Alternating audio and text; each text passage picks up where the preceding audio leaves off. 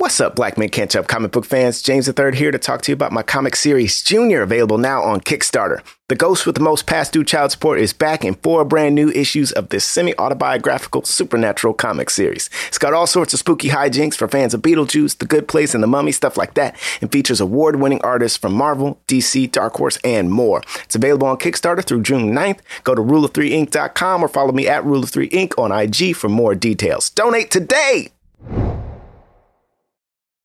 This episode is brought to you by Amazon Prime. Whatever you're into, with Amazon Prime, you can go deep. So if you're all about pop right now, you could watch pop documentaries on Prime Video, discover pop playlists on Amazon Music Prime. And if you're really serious, order a rhyming dictionary with fast free shipping from Prime. From shopping to streaming to saving, it's on Prime. Visit Amazon.com/Prime to get more out of whatever you're into. Hi, this is Will Arnett. We are inviting you to follow us as we go on tour and we take our podcast Smartless on the road. Join us and watch any boundaries we previously had disappear. Like you've never seen us before, you'll see us on the road, ordering lunch, roasting each other, and on stage as we surprise each other with a mystery celebrity guest in each city. Boy, that sounds amazing. Welcome to Smartland! Don't miss our new series, Smartless on the Road, streaming May 23rd, only on Max. Subscription required. This is a HeadGum podcast.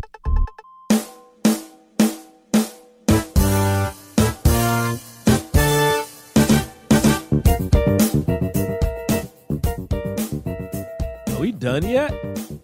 We're almost there. Oh my goodness. We've been talking about Cuba Gooding for freaking years now. It's just been 4 weeks. I feel like this is my not that whole long. life. Oh, it does. I not that feel long like at my all. whole life is Cuba Gooding Jr. All right. I feel like Here we go. Black You guys Panther ready for this? No. I like this a lot. I love these miniseries. We definitely should do another one. Man, we got to do like a mini one. You know what I mean? 4 is... Goodness. All right. Yeah, you know, I'm talking about You like know when we what I'm do saying. just like one movie, you know, You like know a what I'm saying. mini. Here's the You know what I'm talking about? Here's the thing. You know, you got Men of Honor, which we reviewed last week. That came out. I think it gave Cuba a one-up. It Yep. gave him a little extra lifeline. It was like, all right, you were in a bunch of movies that bombed. Why you gotta say it like that? Like, bomb. They did. They bombed. What Dreams May Come, Instinct, Chill Factor, like huge bombs. And then you got Men of Honor. Now, it didn't get huge recognition. There were problems with the film, but it made money. You know, it was considered a decent movie. People went and saw it. People probably rented it on DVD like I did. They watched it. You know, that came out. Then, so you got that, right? You know, you got a little extra lifeline. Now, I think what Cuba probably did was he was like, you know what, though? I need a little insurance. I need to get a part of something that's going to be big, that's going to be put me in the minds of Americans again. They're going to see me. They're going to be like, oh, yeah, Cuba Gooding Jr., that dude from Jerry Maguire. I remember him. Oh, yeah, didn't he have a movie come out this year? Yeah, like, what? This guy. You know, I think that's what he wanted. That's how he did with As Good As It Gets, right? So what does he do? He decides to take a role as Petty Officer Doris Miller in a $140 million budget movie, Pearl Harbor, directed by Michael Bay. And it makes sense, right? Like No one knew the it was gonna Chief bomb. was a It badass. makes sense, I think. It was right. That was right after Yeah. Armageddon. Like, it was like, not right after, but like, it was supposed to be huge. So Ben Affleck yeah, was Michael hot. Bay had done Bad Boys. He had done Armageddon.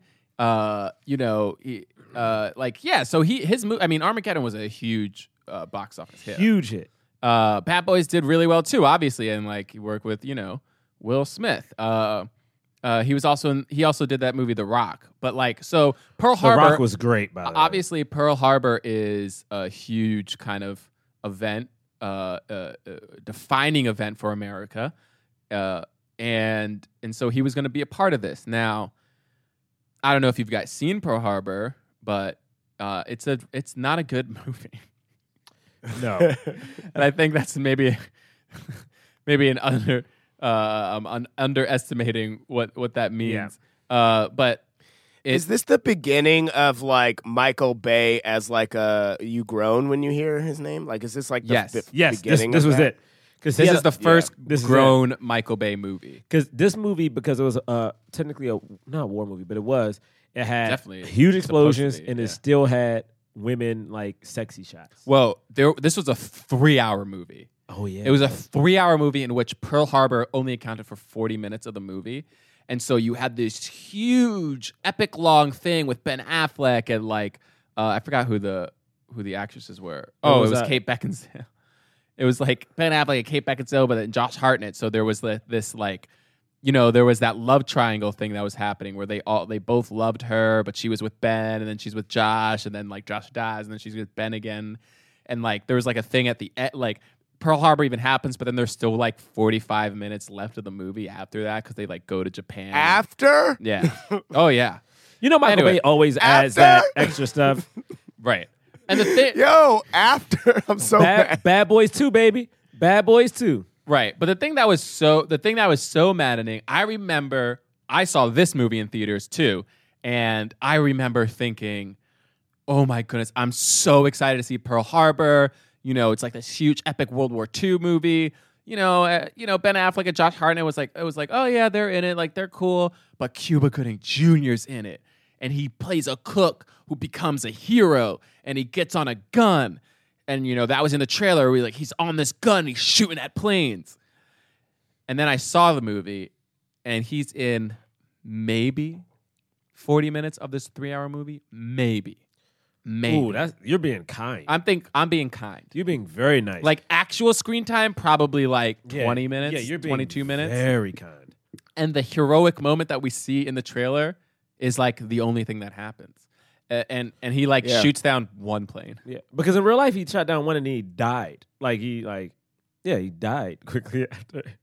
But also it was like, but we didn't know anything about him. He was like a cook. Yeah, you would think in the 3-hour movie you could talk about something other than Ben Affleck and his love problems. Anyway, so he's in it. Now that movie, it was a financial success to some degree. It wasn't like a huge success. Oh, was it?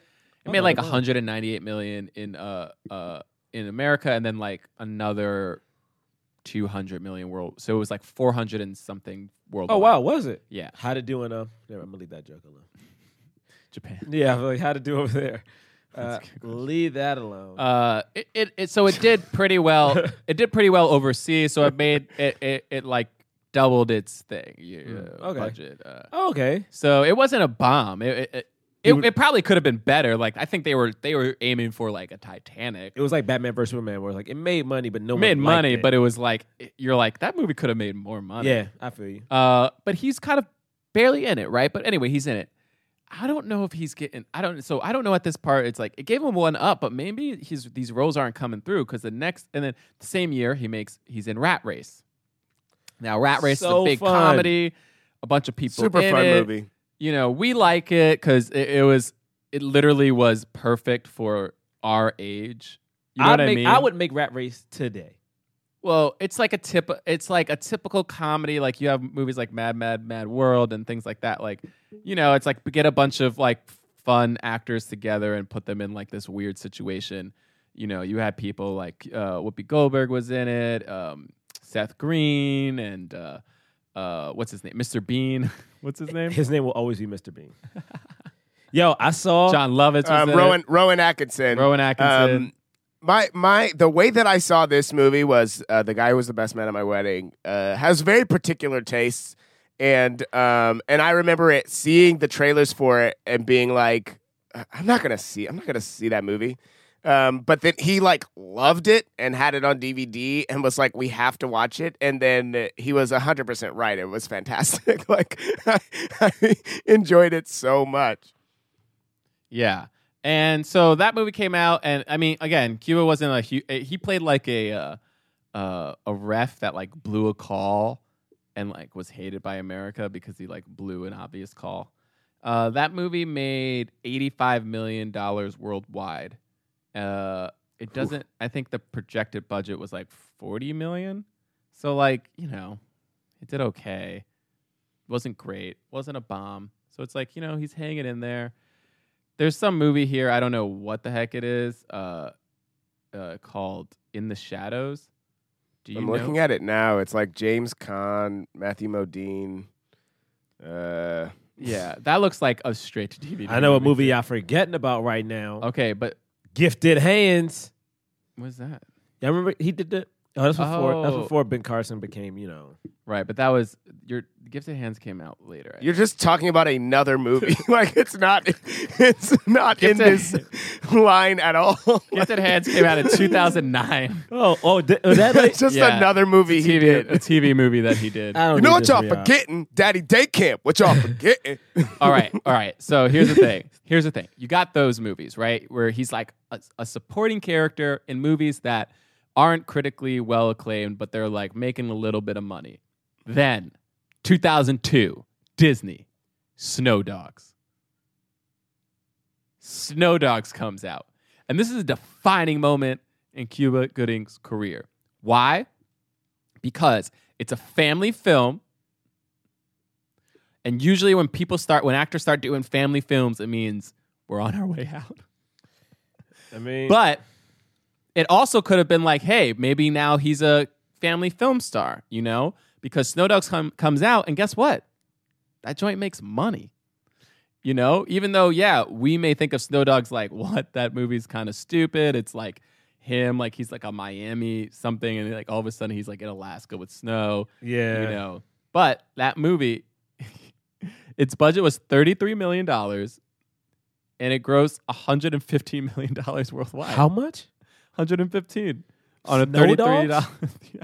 Snow Dogs. It made 81 million But domestic. don't family movies typically do better, right? Because Not- everyone can go see them. Not really anymore because like they keep doing these. Well, not big budget family movies because like A Wrinkle in Time didn't do well. Yeah, Wrinkle in Time. Right. But not just. But not. But just that Wrinkle in also Time, cost but- $100 million. Well, yeah, that's what I'm saying. Like, I guess the big budget family movies don't do well because, like, that one, the BFG didn't do well. Like, Yeah, you know. I mean, it's a good play, but it's not a guarantee for success. No film is.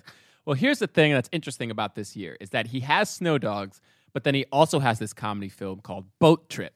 Oh, And Yeah. Boat Trip's premise is two dudes expect to go on this hot, sexy singles cruise, but it's for gay men. And they're straight. And they hate it. the plot thickens. But then there's a woman who works on the gay cruise who's really attractive. And Cuba Gooding Jr. pretends to be gay so that he can get with this really attractive woman. Starring Cuba Gooding Jr. and Horatio Sands. Yep. And Vivica Fox was in that movie. Vivica A. Fox is in it. And Roger Moore? Rosalind Sanchez was the girl that he's trying to get. What a complicated movie. And It's like, I think it has a 0% on Rotten Tomatoes. yeah, I mean, I remember watching it going, I don't even know what I'm supposed to think right now. And that was even, that's like, for me at this time in my life, it's like me grappling with even having an understanding about what it means to be gay and how I feel about that, and what it means to be a man in society and et cetera, et cetera. I think 2002 is what, like I'm a sophomore in high school or something like that. You old, bruh. I was still in middle and I'm school. like, yo, I'm grown as hell. I'm a grown ass man. But it was like, but I remember that the movie being weird then. Like that movie would be just the worst movie right now. But I remember it feeling and being weird then. Yeah, and it was weird for everybody else too. It cost $20 million to make. It only made $15 million worldwide. Only made $8 million domestic, $6 million foreign, which is amazing that it even made that much. But it bombed. It was a failure. It lost the studio money. But then you have The Fighting Temptation. But here's the thing about this, though. Snow Dogs, Boat Trip, both leading roles, They may not be great movies. One made money, one didn't, but he's the lead of both of them. One's for adults, one for kids. Then you got The Fighting Temptations, which I think is Cuba being like, yo, let me do a black movie. Let me go back to a black movie now. Because I've been trying to do these Oscar-type films. I try to be an action hero. I try to be the Oscar guy. I try to be the comedy guy, with Rat Race and Boat Trip. I tried to, I tried to do all this stuff, and I did a little family film. You know what I'm going to do? Let me do a black movie because I haven't really done a black film since, I guess, Losing Isaiah?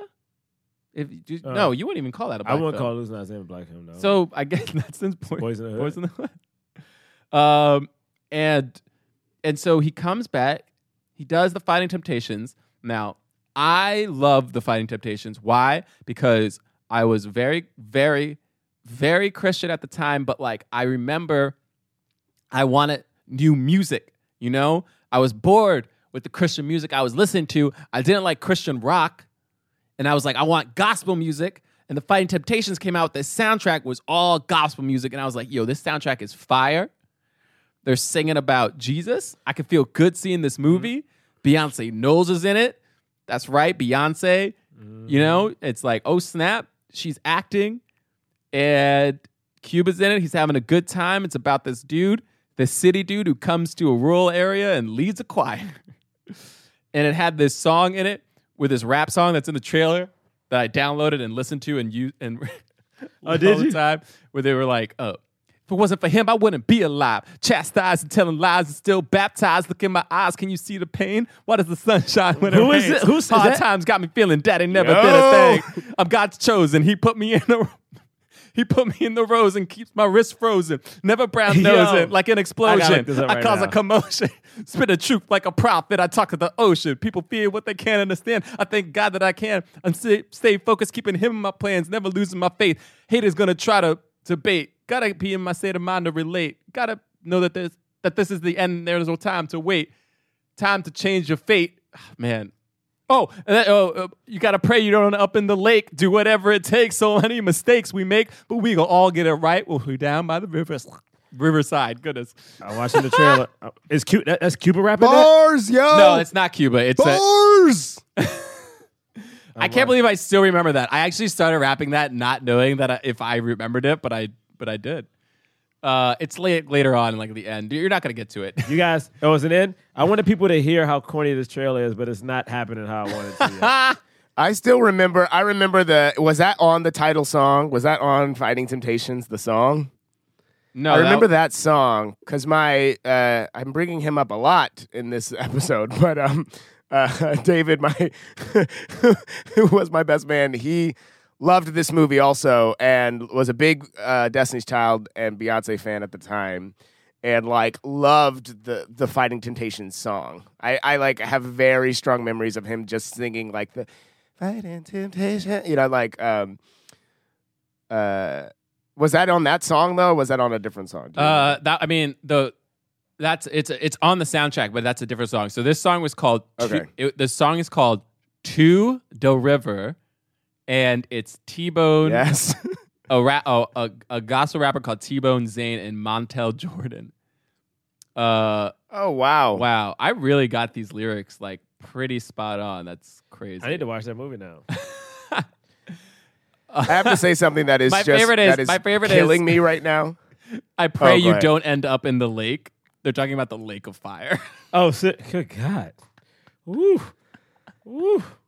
Anyway, sorry. What are you Something that is killing me right now is the poster for this, because you were saying that Cuba was just like, let me do a black movie, right? The poster for this knows that that's what's happening because the top is just Cuba and Beyonce. It's not Cuba Gooding Jr. and it's right. Like, Cuba and Beyonce. Like, it's like, yeah, we're just watching the movie with them in it. Like, that's what the selling point is. Oh, it was that's 100%. It was made for Christians and black folk. And the thing is, I just looked it up. It was a $30 million budget. It made $32 million. So, it didn't really do that great. Oh, damn. Wow, I didn't know it did that bad. Yeah, didn't do great at all. Wasn't a huge bomb, but didn't do good. Did you look up the guy who made it, directed it? No, who's that guy? You should look up. Just see what he looks like. The guy who directed just take a guess. Jonathan Lynn. Oh, wow. He's an older white. Oh, wait. That guy looks familiar. Oh, my God. Weird. Yeah, he's an actor. I was like, I've seen that guy before. He's an actor and a writer. Let's see what he's directed. He directed Clue. incredible. Yep. Nuns on the Run. Yeah, Clue is fantastic. He directed My Cousin Vinny, Mm-hmm. an Eddie Murphy. The Distinguished Gentleman. The Distinguished Gentleman. He did a lot. Wow. He has The whole 9 movies yards? under his belt. Yo. Interesting. I liked the movie, but you know, it was like made for black. It was like anyway. That's what The Fighting Temptations was, and there will be fans of ours who probably like that film too. All right, so that's what we got. That's what we got in between this little one up. You know, he's in the zeitgeist. People know him, but it's like oof, like he's not doing great still. So when we Wait. get to 2003, Is this still the cold open? we get to yeah. Yo, I thought we were in it. I was ready. I started typing up points. My bad. I was like, I'm in this. No, this is still the cold open, man. Yeah, man. This is a podcast, which is another form of radio. Did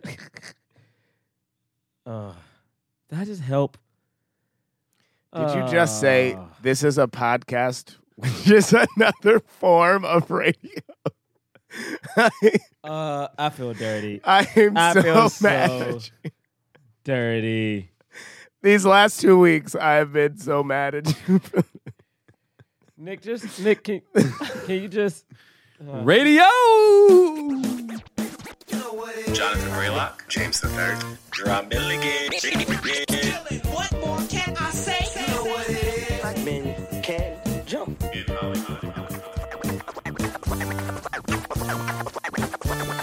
Black actors, man. Black actors. All right. Welcome to Black Men Can't Jump in Hollywood. Hollywood City? Ooh. Ooh. Ooh. Ooh. What is this exactly? Did I not know? What is it? Ooh. All right, what How is it? long is What this going to it? go on for? What is it? Is it the theme? Ooh. Stop it. Yeah, it's the theme. It's the theme. Oh, okay. It's the radio theme. Great. All right, let's just get into this movie. My name is Jonathan Braylock. I'm Dry Milligan. And my name is James III. I hate you. Okay, we're, if you haven't realized by our 20-minute cold open, we're doing a Cuba Gooding Jr. miniseries. We are about to finish this series because, it's because it's over, honestly. And we're finishing off with Radio, a 2003 film starring Cuba Gooding Jr. and Ed Harris. Another movie inspired by a true story. This movie, it was panned. People did not like it. They said that it was overly sentimental. We're going to talk about whether or not it's questionable that he would play a role like this, what it means, how this person was portrayed. And it was a Disney movie, though, so oddly enough, made a little bit of money. Not a lot. It was a $35 million budget. It made $53 million worldwide. So it didn't double its budget, but it didn't bomb. It came out in October, actually, October 24th. So That's a good time. that's definitely within the Oscar window play. It's definitely like fall family football. It's like so. Of course, it didn't win any Oscars. Didn't get nominated for anything except actually it got nominated for an ESPY. And Cuba got nominated for an Image Award from the NAACP. He also got nominated And a Razzie, right? for a Razzie for Worst Actor. That has to hurt, man.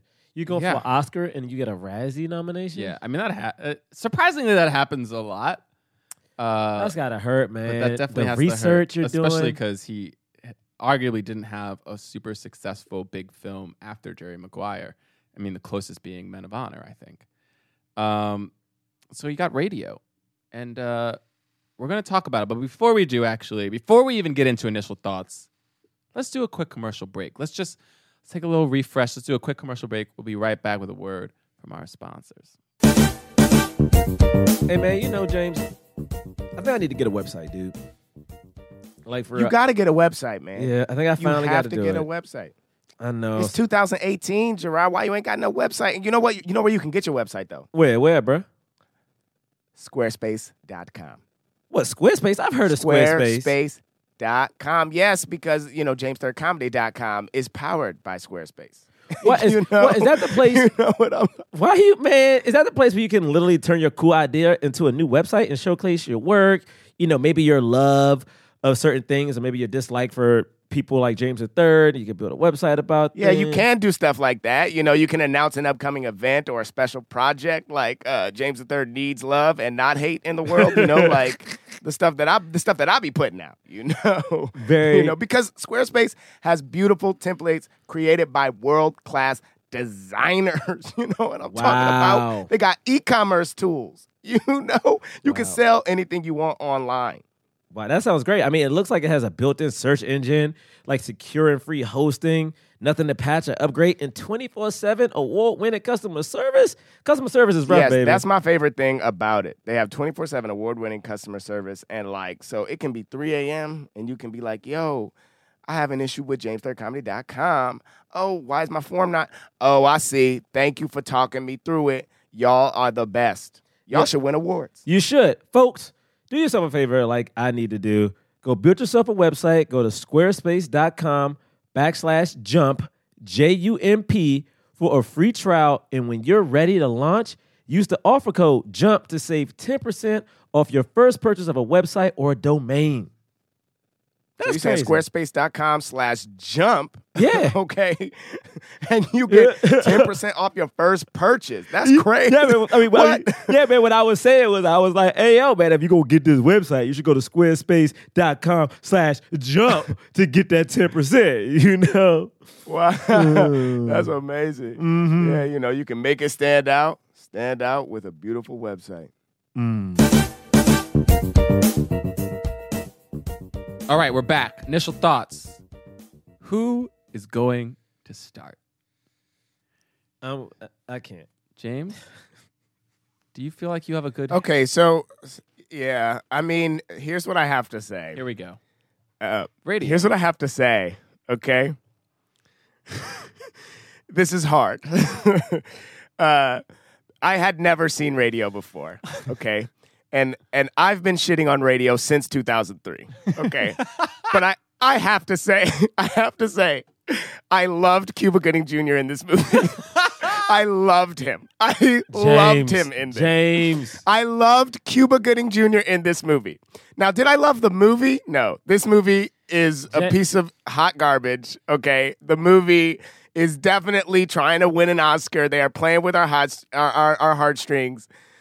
Literally fuck them for the scene of him playing ball in the rain by himself. Like, yo, I'm so mad at that scene. Like, why they have him playing ball in the rain by himself? Like I'm so mad at that scene. I'm so mad at the way that they are definitely trying to manipulate everybody with this movie. But I swear to you, Cuba Gooding Jr., I was like, I love him so much. He's so good. This is not fair. Like, I'm so mad. Okay, I just have to say, like, the whole time, it never went away. I thought it was going to go away. I thought at some point I was going to be, like, over it. It never happened.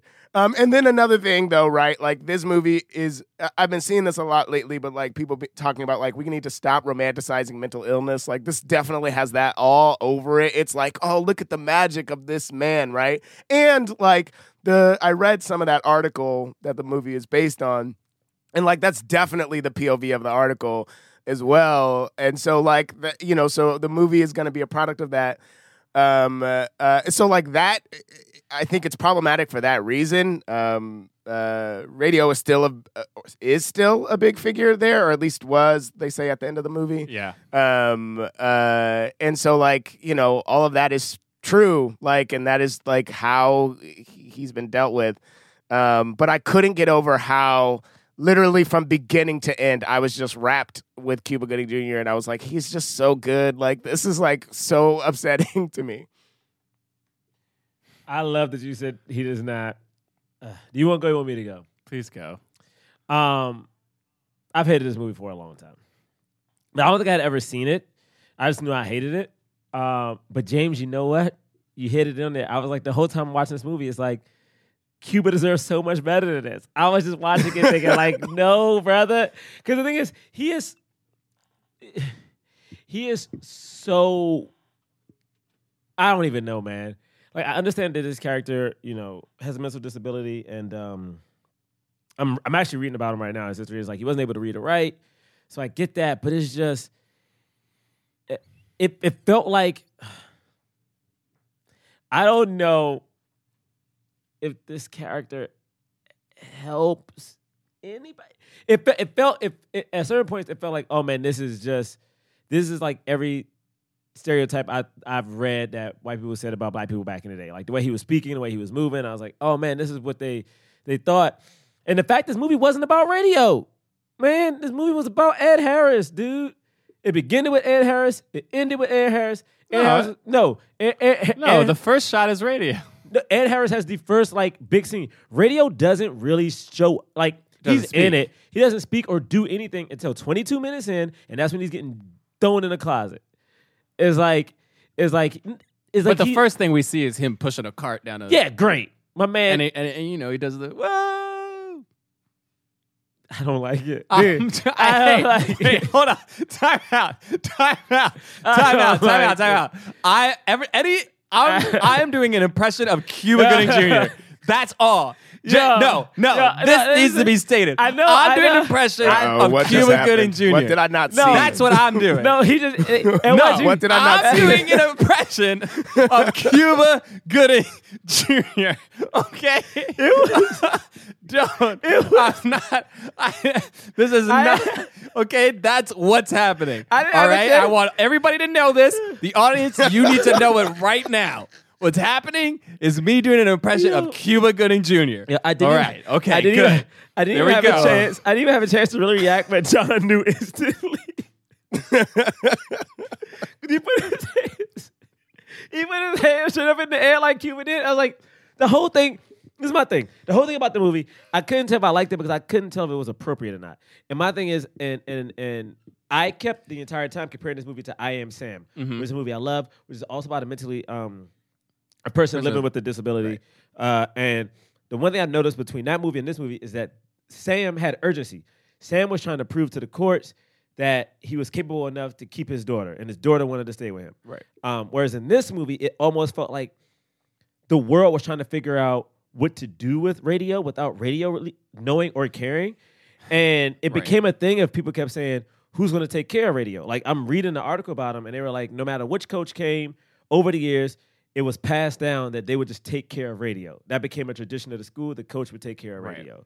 And I'm like, that's cool, but what is the urgency? And the thing is, maybe he didn't have it in real life, but because the agency. The agency in real life. Yeah, I don't think he did. But as we've learned with a lot of these movies, we make up a lot of things. So it's like, I think it would have been okay to give him that because you would have been able to flesh out radio. And I don't think this movie did it, so it's hard for me to latch on to it. As far as Cuba's performance, I don't know how to judge it because it didn't feel humanized because I don't think he had moments that he was allowed to. Like, again, I Am Sam, there's moments with Sean Penn and Dakota Fanning where you feel for this dude. You feel so sad. You feel like, God, I want this dude to win. This daughter loves him.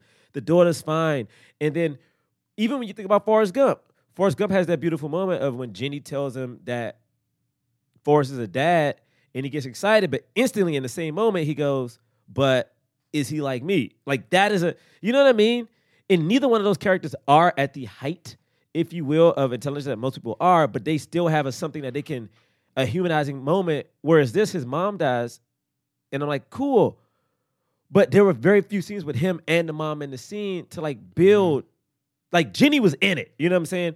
Like, Sam and Dakota were in all this, you felt it, it was real. So, yeah, I don't know. It was tough. It's tough. I don't know. I almost, last thing. Yes. This is the only movie. I said it before. I legitimately almost cut this movie off and almost thought about lying to you guys. I thought about trying to get away with it. I actually thought about that too. I tried to figure out how to do it. I actually fell asleep. I actually fell asleep watching this movie and then woke up this morning and I was like, do I have to finish it? I feel like I got it. How far did you get? I mean, when I fell asleep? Yeah. Pretty far actually, like an hour and 20 minutes into it. Even though at minute at minute 25, I was like, I got it. The thing is, I've seen this movie before, and I kind of didn't really remember it. I saw this movie. I almost want to say that I saw this movie by myself too.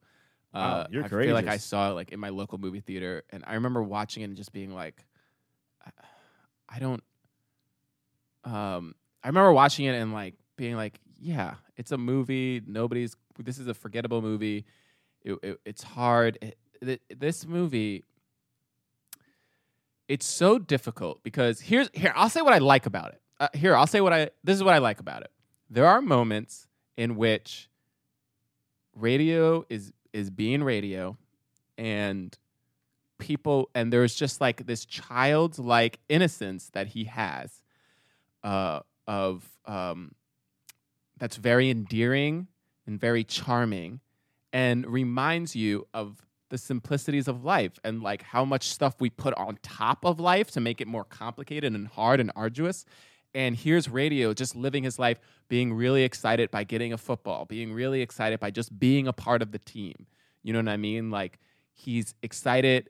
He's, like we say about James, happy to be here. Yeah. You know, and there's like moments, there are scenes like that. There are scenes like that where we see everybody kind of like be like, hey, radio. And like when he's like in the school and telling, and like sees the girl running, he's like, no running. And the girl sees radio and she's like, oh, sorry, thanks, radio. And you're like, that's sweet, right? There are moments like that where I'm like, this is nice. It's nice to show, you know, why it's important to care about people who are living with learning disabilities and people who are challenged in certain capacities, where the old world legitimately cast these people aside and pretend that they didn't exist, or would like hide them, or they would like, I mean, we still, I don't know why I'm saying the old world. We still do that. Oh, yeah. You know, so, and it's great to see people caring about him, and then how that makes, it's an equal share. It's like, it's not just a burden. It's like also radio is bringing people joy, you know, and they're caring for him. Like, both of those things are true. And I think the movie, it wants to maintain that balance, but it is so, the score of this movie is so overbearing to me. It's like, guys, we don't need you to like every moment be like, it's like every moment they just want to make it like this big dramatic, like, oh God, I'm so like, I feel so good like about life and love and radio, and everybody's being so nice, and then there's this little bad guy who's like not that bad, but like he's a bad guy, and like, you know, it's interesting. I try to look up the facts for this thing, and it seems like they said like the school opposition was not real. The school was like, yeah. They accepted. Yeah. Like when they brought him in, like the school like was cool with it. And like nobody from the district board, like that whole guy who like came over with the clipboard and was asking questions, not real. That didn't happen. There wasn't a guy, like a father who was like trying to kick radio off the team. Like that wasn't a real person. They said like the boys did do mean pranks on radio. It wasn't that prank. Like they didn't like tie him up and like throw him in a shed. But like they said like there was a part where like they like pulled down his pants and like put paint thinner on his back at some point, or like some things that were actually maybe even worse. Damn. And like there was like another thing that they did. So like, and that makes sense. I'm like, there's no way you're gonna bring somebody with a learning disability and not have like high school boys like do something bad to this person. Like that's like high school boys do bad things. Yeah. To people who are less vulnerable. Like, of course they're going to do it to this person. So I'm glad they like kept that in there, you know? But at the end of the day for me, I'm with you. I not only do I not know if this movie helps, I don't fully know what this movie was even about or like trying to say. Like and I feel bad. It's weird. I actually feel bad about it because I want there to be movies like this. You know what I mean? And even if it's with somebody who has less agency than, is it Dustin Hoffman in I Am Sam? It's Sean Penn. Oh, Sean Penn, right. So you have Dustin Hoffman was in Rain Man, right? And then you have Sean Penn, and you have like Tom Hanks and Forrest Gump. Like you have these people, but like they're always like they're always doing these amazing things. And radio, I mean, Tropic Thunder made the joke. And I feel like they were explicitly talking about radio in that joke where it's just like he's like he is his disability is like so severe that he's not able to have that same agency. And whether that's true of the real radio or not, I don't know. But it's like they made him so severe that they like he can't write, he can't read, he can barely speak. He couldn't when they first start talking to him, he like was barely speak. Even when he speaks, it's hard to understand him. He doesn't. You rarely have a sense that he knows what's going on. Like, in the movie they show like they trick. This is the longest freaking opening speech of all time. I guess the reason I'm talking so much is I don't know how to feel about this movie, which is why I think everyone ignored it. It's so easy to watch the trailer of this movie and be like, whoa, why would you ever do this? Make fun of Cuba Gooding Jr. and write him off. I actually don't even know if this is a good performance or not. I still don't. I feel like he was really trying. I feel like Cuba was really, really trying to be true to the real life radio. So I'm gonna trust that he was like doing a pretty accurate representation of him because I feel like that would be important to him, But that being said, this was not the movie to do, and I think this movie ended. I think this is like. Oh, I think this is the nail. Yeah, I think. Speaking on those roles, hold on, I'm gonna get you. It's like one of my favorite performances. Probably, damn, he might be. I hate to admit that. One of my favorite actors, maybe my favorite actor, maybe Leonardo DiCaprio. So I remember being younger watching Was Eating Gilbert Grape. Right. Yeah. And exactly. Like, he did. And he does. And he definitely plays a kid with a mental disability. And the way he does it, I think is a little different than radio in Cuba, and I think it's solely because of how things are set. And I think, John, you might have said it in the cold open where, maybe offline before we even got on air, that when you watch radio, a lot of things when he actually speaks are played for laughs. So like when he gets on the radio and he goes, "Hey man, when we got 80 days," yeah. Like when he's doing those things, it's like that's how he really is. Right. But they're doing it for a joke though, and the joke becomes him.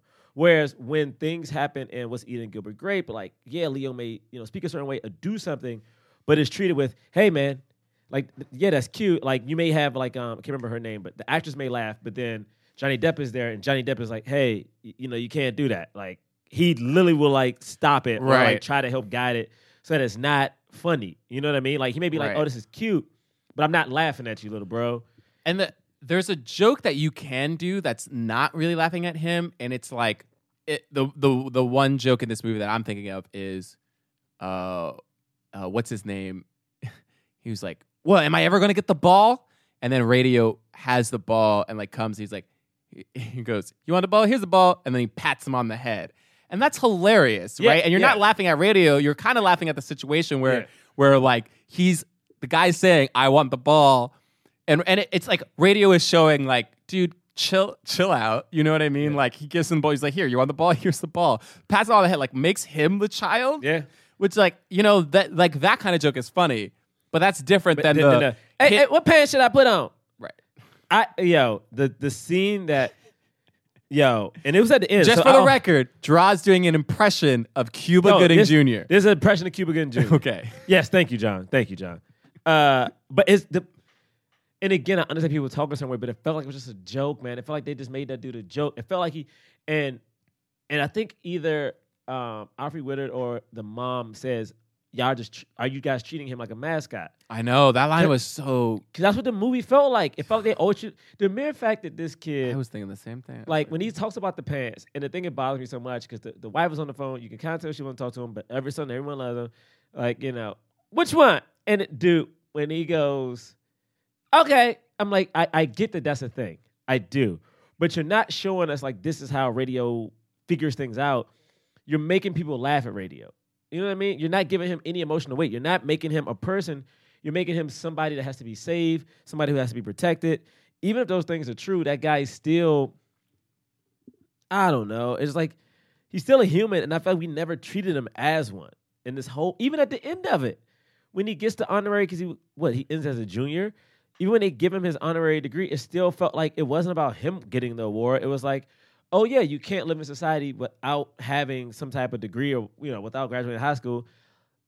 Nothing felt urgent for him. So this movie makes me so mad. So mad. What's up, folks? This podcast is sponsored by Earnin. Life doesn't happen bi-weekly, so why should payday? The money you earn could be in your hands today with Earnin.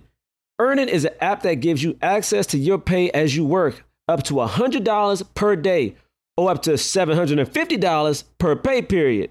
Just download the Earnin app and verify your paycheck.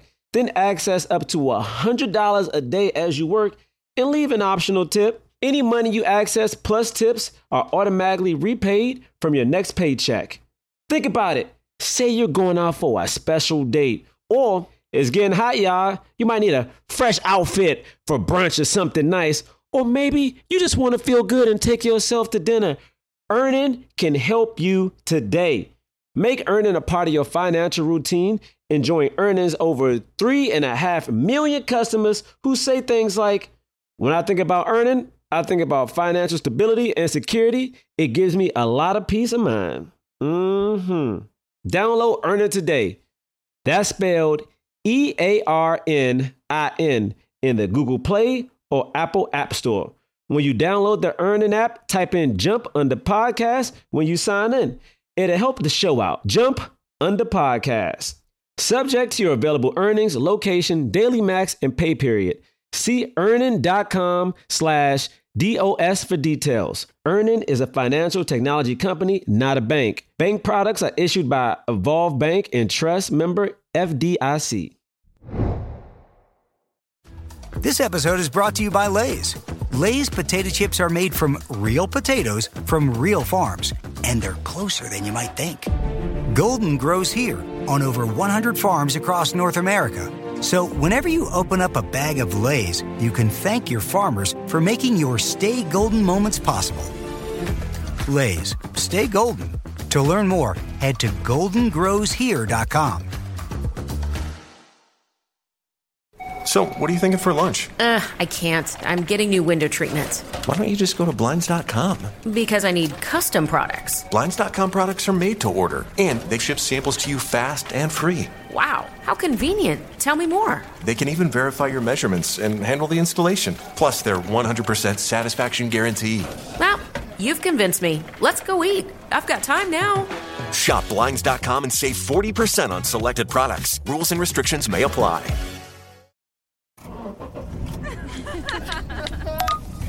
This summer, no matter where you're going, bring Kinder Bueno along for the ride. The smooth milk chocolate, crispy wafer, and creamy hazelnut filling will turn your ordinary road trip into an extraordinary journey that's made to savor. So what are you waiting for? Grab your Kinder Bueno bar at the next stop. When crispy meets creamy, life gets bueno. Head to the Kinder Bueno US Instagram page to learn more.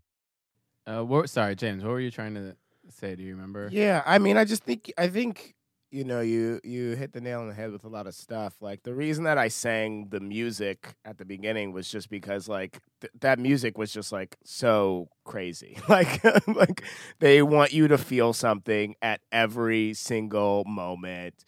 Get ready to go on a journey, like, the whole time.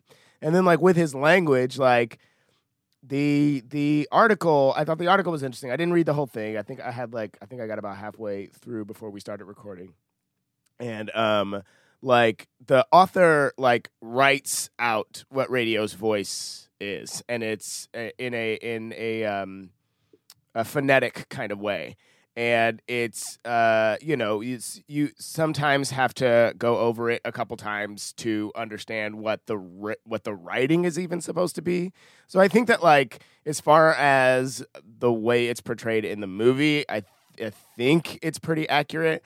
I'm interested in the thing about like whether they made radio a joke, because I do think it's a line. I think it's a line, right? Like I don't think that they did not make him a human. If one of the lines in the article is like every sentence was a victory for the people talking to him, because he was considered mute before they brought him on, right? And so like, you know, I don't even know if it's that I don't know if it's that it's making him a joke, or if it's like, look, he sees the world this way. Are we now laughing at him? Okay, but it's like if that even is real, it's like that's for this movie anyway. That's like part of the like we're trying to draw you in. Like, isn't radio wonderful? Like, we love him, you know.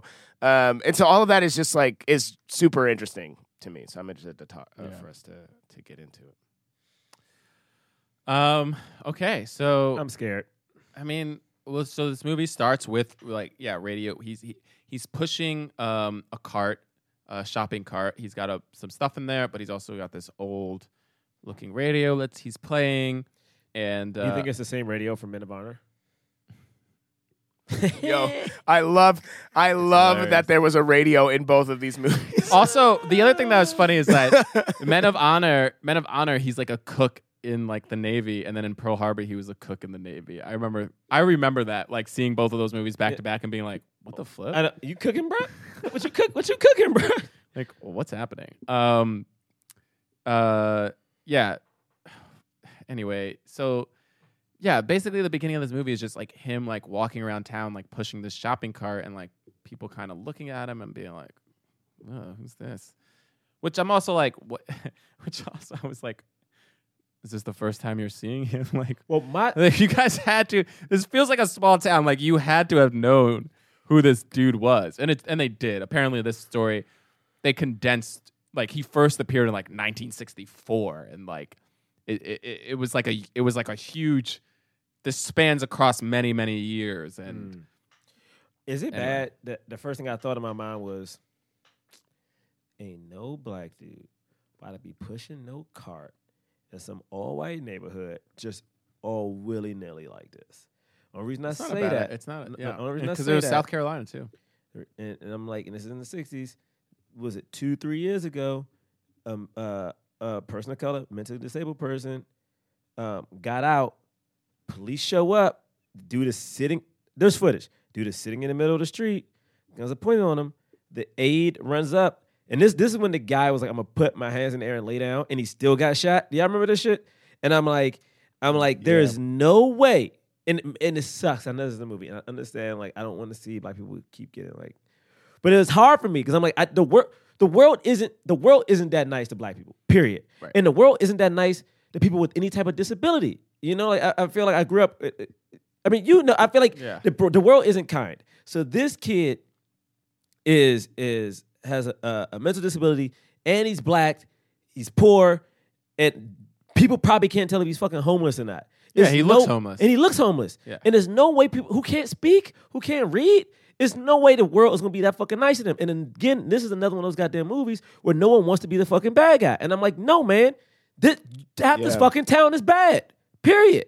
And I'm like, no, half of you guys are fucking assholes. And the thing is, because we live in this world where like the 60s, the fucking 70s is so far away, we're not that bad. Oh, there were still good ones. Yeah, there were still good people. I really do believe that. Mm-hmm. But for the most part, when you hear about some of these stories and what really happens to people, it's people at these fucking lunch tables, it's your grandma, it's your auntie who are fucked up. And I'm looking at him and like, there's no way this dude will be left in peace. I just don't believe it.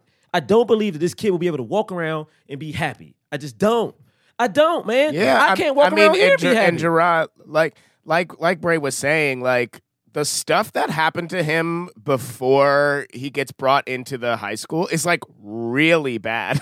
They kind of talk about it a bit in the article, and it's like it's worse than the stuff that we see. We still end up seeing some bad things in this movie, but it's like The shopping cart thing is also part of it. They say it in the article that he did ride down he does like ride down with his arms outstretched in a shopping cart. But like the way he was treated growing up was like terrible, was so bad, and the movie doesn't go into it at all. Right, because we don't see his beginning. He kind of pops up. Like there was a part of me when this movie first started where I thought, wait, is Radio a magical Negro? Like, yeah, because he kind of just comes from out of nowhere. Like, it's just like he's just starts appearing, and like the white people start noticing him. Like they never noticed him before, and and so yeah, he's just like kind of circling this like this high school football field, and you know you have Ed Harris who plays the coach, and apparently he wasn't like the varsity coach at the time when he first saw Radio. He was like an assistant coach, and blah blah blah. It doesn't matter, I guess, but you know, he sees him and like takes notice of him, but doesn't do anything. And then like one time, like you know, they give him some water or whatever, and like okay, cool. And then the next day, it's like they come to practice and they see the shopping cart, but it's abandoned, and they're like, wait, what's happening? And then they realize that these boys have like locked him in this room, and they're like throwing footballs at the shed that they locked him in, and he's terrified, and so they cut him loose, and it's basically this is the moment that like gives him the motivation to like start like taking care of Radio. Hey, I'm gonna tell you this. I ain't about to talk about Ed Harris. I'm not. And the thing is, and there's like, and this is no. It's funny because it's a decent performance. Like no, it's the one thing about him, and because one of my friends listens to the podcast. Ed Harris is a nice human. Ed Harris is the reason one of my friends is doing very well right now. Mm-hmm. So Ed Harris, the person, is nice. So I don't want to make it like I'm crapping on Ed Harris. What I'm simply saying is I'm not about to talk about Ed Harris because I want people to know how very little involvement Cuba has in this. Like Cuba's scenes, if you take Radio. Yeah. Just truncate Radio scenes. The movie's what, an hour and 49 minutes? Radio, performance-wise on screen, maybe 49 of those minutes. Or a little bit more. Are you talking about? That's not true. He's always. Here's the thing, though. No, he's always there. Even though count, man. I know you're saying it doesn't count, but I just wanted to tell everybody he's always there. You always see him. Now, whether he's actually doing anything other than just like smiling and looking down or whatever, that's a whole nother thing. You're right about that. But like he's always just there. But that's, you know, they're like doing something and they look up and he's there. And like it happens like because I remember you said you don't really see him much in the first 20 minutes. But then I was watching, I was like, I see him a lot. He's not doing anything, but like he's like taking a football and then like putting it in his cart and then just like pushing a cart around and that's it. But I'm like, he's there. See, it's hard because I don't know if you guys ever seen the movie Neil. Neil, I think. It has Jodie Foster when she was younger, and she plays basically this based on a true story again. A child that was like left in the woods, kind of raised herself or whatever. It's so funny how many of these movies. Yeah, it's a lot. But the thing is, like, this movie again was a movie that was praised. It also had Liam Neeson in it, and Liam Neeson plays the guy who like finds her. Like she has to learn how to speak and how to deal with like just society because she doesn't know it. And I kept thinking about Cuba because Cuba is looking down a lot. For the most part of the movie, Cuba doesn't talk because he doesn't know how to. Right. So he's trying to do a lot with emotions. He's scared a lot. He's scared a lot. But what I realized with Neil is that even though she wasn't able to get things across using her voice a lot, you still saw, because that movie gave her urgency. Like, so for instance, like Liam Neeson was in it, but the star of the movie was Neil. Like, you know what I'm saying? Like, the whole point was trying to get her back to where she needed to be. And like, so she would be doing things. She would be like lashing out. She would have some type of emotional reaction to things besides sadness or brutality. You know what I mean? Right. And that's the thing, is that in this movie, Neil, I think it's Neil. Radio and Cuba Gooding Jr.'s performance, he's pretty much, it's just like, he has like two levels. It's like shy, timid Radio, like shy, timid, is kind of scared, doesn't want to upset you. And then really excited, really happy Radio. And you have like those two. And you really only have that one scene where where his mom dies. That's like the only scene in which you see a kind of different Radio, like the broken. I mean, I guess you see like a terrified radio in that shed, but then you see like a sad, broken radio who like is angry and destroyed his house. But the thing is, we don't see him destroy the house, right? We see the aftermath. Yeah. Which we don't see his emotional. So that's what you're talking about. Because again, I'm looking up the plot to Neo, and I'm like, so all right, just to give people like, honestly, I think it's a movie people want to watch. This is an old movie. It's an old movie, came out in 1994. It's about a woman who's raised by her mother, in an isolated cabin. The mother dies, and it's kind of unknown how long she's been living in the cabin by herself. So, she's not used to dealing with humans. She really can't speak that well. Jodie Foster was nominated for an Oscar and Golden Globe, right? Mm-hmm. And I'm thinking about it. And she won a Screen Actors Guild for this movie, for Best Actress.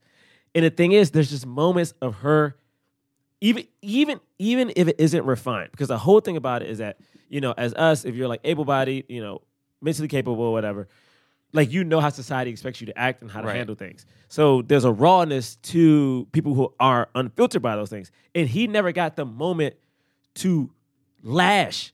Like even when he was tied up and thrown in that in the closet, to me that was his best performance in the movie because like you saw real fear in his eyes. But he runs off, and then we're left with Ed Harris, and then in the distance, like John said, you still fucking see radio. It's like no, and the thing is, I think it's very difficult because humans are assholes, so we laugh at things that people laugh at things that make them feel uncomfortable. So I'm looking at this scene, and it's a very heavy scene, and there's a shot of like Ed Harris looking at the kids, and behind the kids, faintly, you just see radio, but he's not running anymore. He's just like chilling, and I'm like, is Cuba walking to the car? Or did he not know they were still filming? But he's just in the background, bro. Like, he's just there. And I'm like, why is Ray?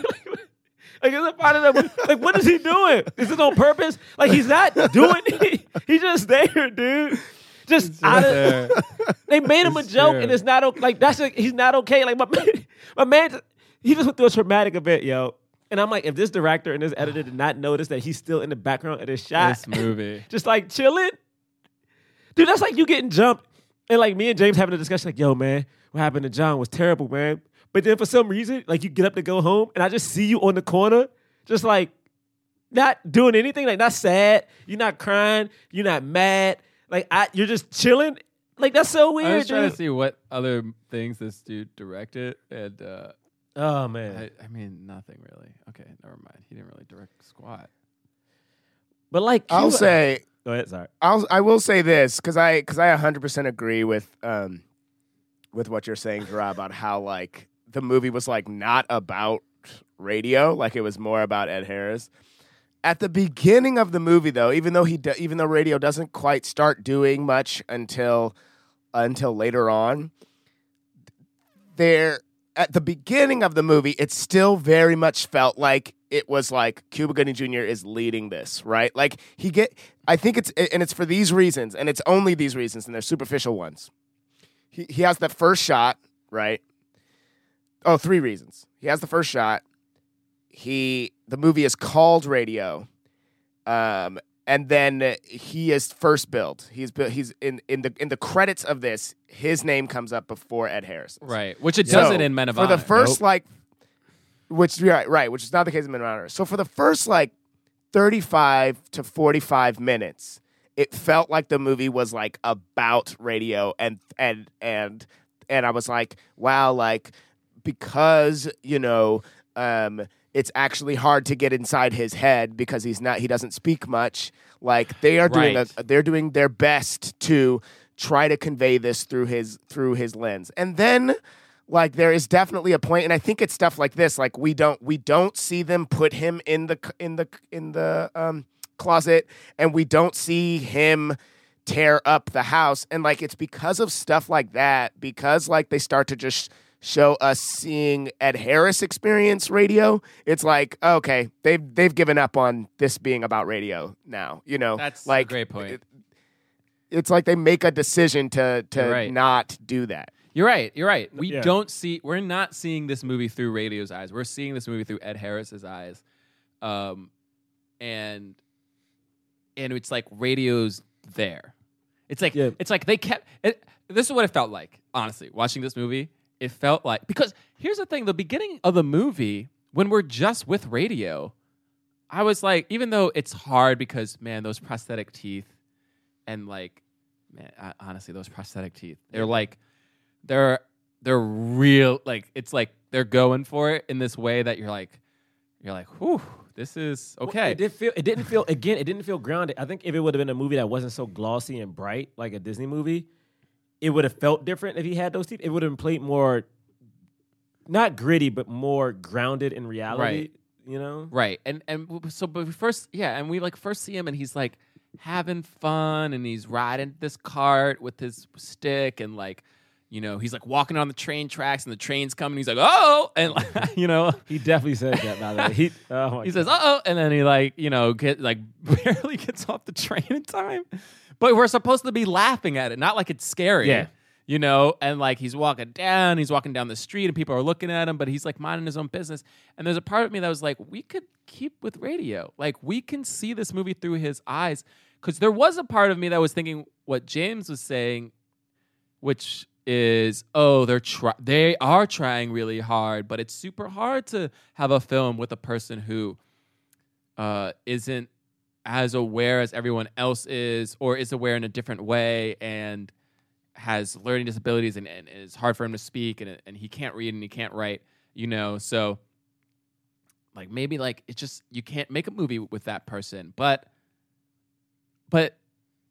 that's when I think, well, actually you probably can. And this movie just didn't even really try. Like we're thinking they tried hard, but the reality is they didn't. They wanted. It's really hard to not look at this film and think they like everybody who's making this film thinks they're doing a good job. Like they think they're being a good person. Yeah. And then all the characters in the film feel like they just think they're being good people. Yep. Like they're only doing it to like be a good person, which, you know, there's a part of me that's like, it is like you should do good things, you know, like you should try to do good things for people. But there's something about it that was just like, look at us like doing a really noble, good thing without actually seeing his humanity and learning from it and thinking that this person has anything to teach you. Because they say it a lot. He says it many times in the movie, radio's teaching us, or radio's like, you know, we're the ones who are benefiting from radio. But we never really understand why. No, because you see him at the practice and he's there. He's having fun, but it doesn't feel like people are supporting him. It feels like, again, they're laughing and making fun of him. Like when he's holding the pads and they got to come through and like hit him, but he hits the one kid. It's like, all right, knocks cool. him over. Like, cool. But then when he's like at the game, he's at the game and like they're warm-ups and he's like just running around and like messing with people as they're doing the warm-ups. I'm like, this doesn't feel good. Like it didn't feel good to look at it. You know what I mean? It didn't feel good to see, even if that's what he did. There were times where it felt good for me for him being on the sideline and being so excited. I was like, that's so sweet. But we didn't have.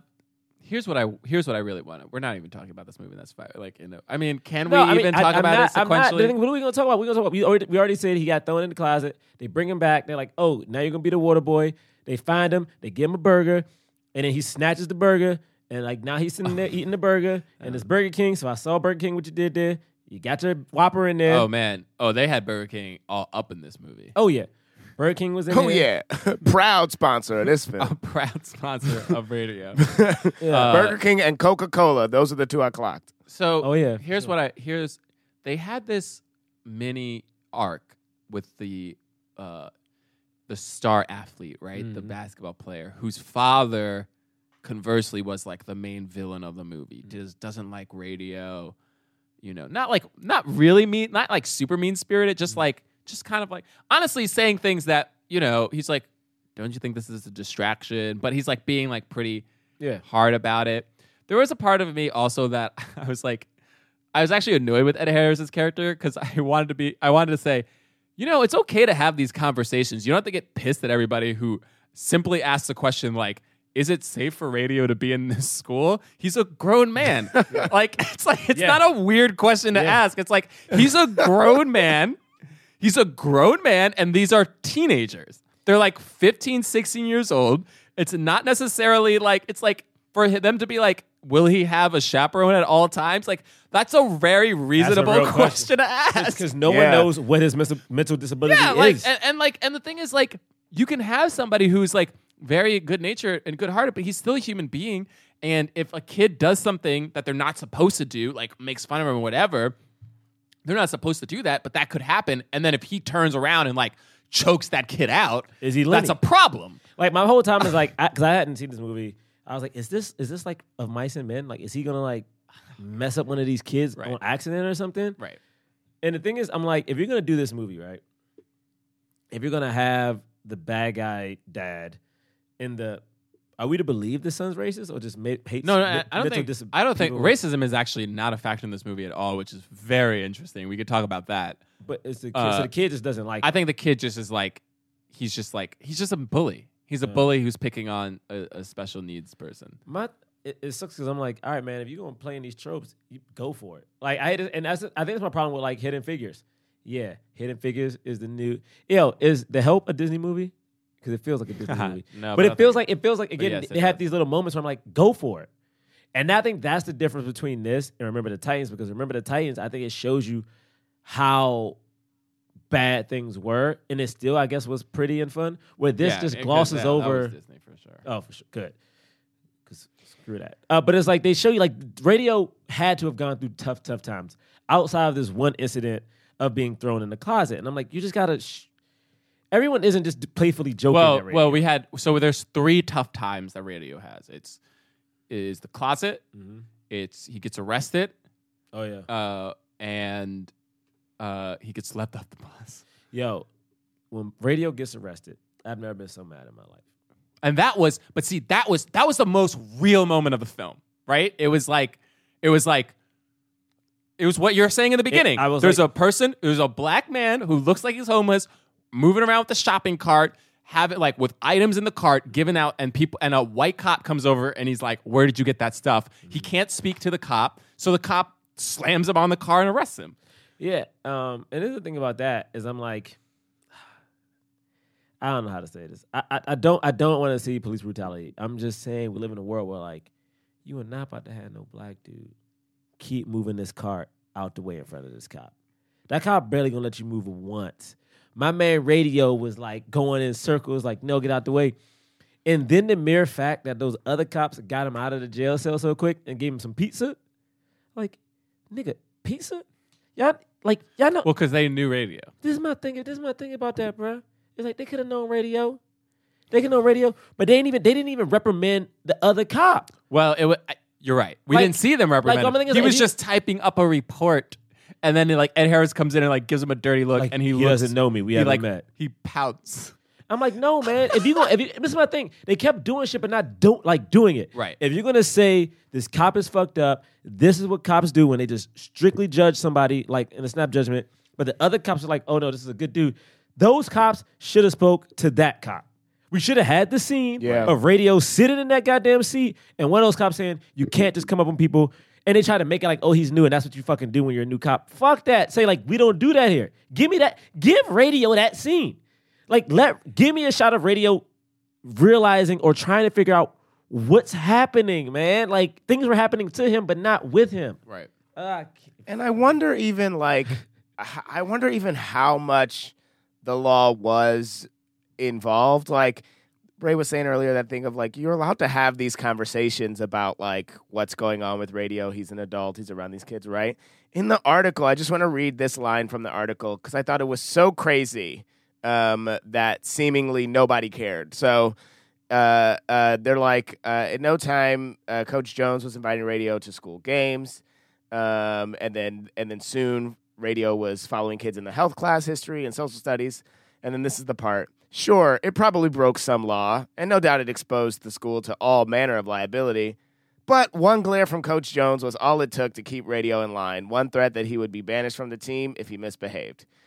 What? Like, you're just going to brush away the fact that, like, maybe there were law, or did no one care? Like, did the law, and did they really not care, you know? That's the thing, is that the actual story is in the school, nobody cared. They actually were fine with it. Everybody at the school, for whatever reason, they were fine with it. And I think it's, and this is probably why race didn't really come into play in the movie, is because like the actual school, because radio had such, I think, severe learning disabilities, they were okay with him just being there because he was essentially a child. Like he was like a little child, and here's the really messed up part about it, is that I personally wonder if you were to take somebody from now and go back into that time and watch how everyone treated radio, I'm wondering, like,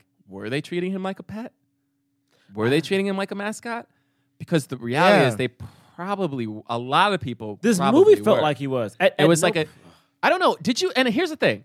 Did you guys not have that kind of, did you have that at your high school? Because I feel like we did. I feel like we had the people who were like somewhat autistic, who would be the scoreboard keepers, or like they would be a part of like sports in this weird way, you know, and it was that weird like balanced line where like, you know, they're getting something from it. So there's something, and like people are there and they're like, yeah, that's that dude. Like, we love him. He like comes out with the team. But there's like also the sinister side of it where like there are a bunch of high school people who are like making fun of him and like doing things like tricking him, and like that person doesn't understand, and they're like laughing about it. Like there's a cruelness within the niceness, you know? But this movie really like separates those things and tries to pretend like there were only a couple of people who didn't like him, and then everybody else was like kind of okay, and then like the school board was fighting against him. So it was. No, I'll say this. I do think that the movie definitely ignored that stuff. But there was a moment that rubbed me the wrong way. That is, I think, an example of this that you're talking about. That is a next to nothing part of the movie, but it irked me. It's like shortly after radio is like in the school or whatever, and like starting to do classes, and he goes into like an office or something, and you know the music is playing and it's all nice, and then like he passes a woman and she's like, "Where's my hug?" or something like that. She like demands a hug from him, and it was like, yo, he wasn't gonna give you a hug. Like he very clearly didn't give you a hug on purpose. So like you're like demanding this kind of behavior or action, which you know is, I mean, I know it's a small innocuous part of the movie, but it's like that's abuse on some level. Like you're like forcing him to give you a hug. He wasn't gonna do that. So like you're taking advantage of knowing that he's gonna do that if you ask him to, you know. And I definitely think that the movie could have explored this weird line of like even more. Like they had the line of it, you know, are you treating him like a mascot? But they could have explored that more for sure. Yeah, because to me that was the thing I was fascinated by. Is like, all right, we're not going to focus on him. What are we saying about the people around him? You know what I mean? Like, right. What are we saying? And what was so annoying to me was they kept asking him. Everyone kept asking him, why are you doing this? Why are you doing this? Why are you doing this? And he would keep like just not giving an answer, which watching the movie, I was like, this is so annoying. And even when the payoff comes, I was like, you could have said that up top. Like, we didn't need, what is it? Like, was this you know, he finally says to his daughter, there was this, I had a paper route and there was this kid, you know, who was similar to radio, and they had him like locked up in the basement, and like I saw him and like I looked at him, but I didn't do anything, which I think is actually true. Like that's what that happened. And like, and I know that happens, and I'm sure that still happens today, which is so sad. Like you have families who would like hide these kids and like kind of like lock them away so that like society like doesn't see them. And like, you know, you have people who are saying like, oh, I'm doing it for the child, but it's not really for them, you know. Anything about it too is that character-wise, I'm trying to figure out the growth Cuba Radio has. Like radio, I guess, gets his GED. Well, I guess the growth. Well, no, he definitely does not. Well, it's an honorary diploma. What is it again? What does he get? He gets an honorary diploma. Honorary diploma. So he gets that, and I'm just thinking about it the entire time. And he's like speaking more, and like, you know, he has some place to be. He has purpose in life. He has like a life instead of just aimlessly wandering around town. Wait, what is the end shot of this movie? It's like when Radio is like getting a degree, right? Or the honorary degree? Yeah. Does it end with him longingly looking at Ed Harris? Just like he longingly does it not end with him just looking at him like we did it? He throws his hat up in the air, I think. He throws his hat up in the air, and then I feel like the next scene is like the real Radio, like years like in the present day, like coming through the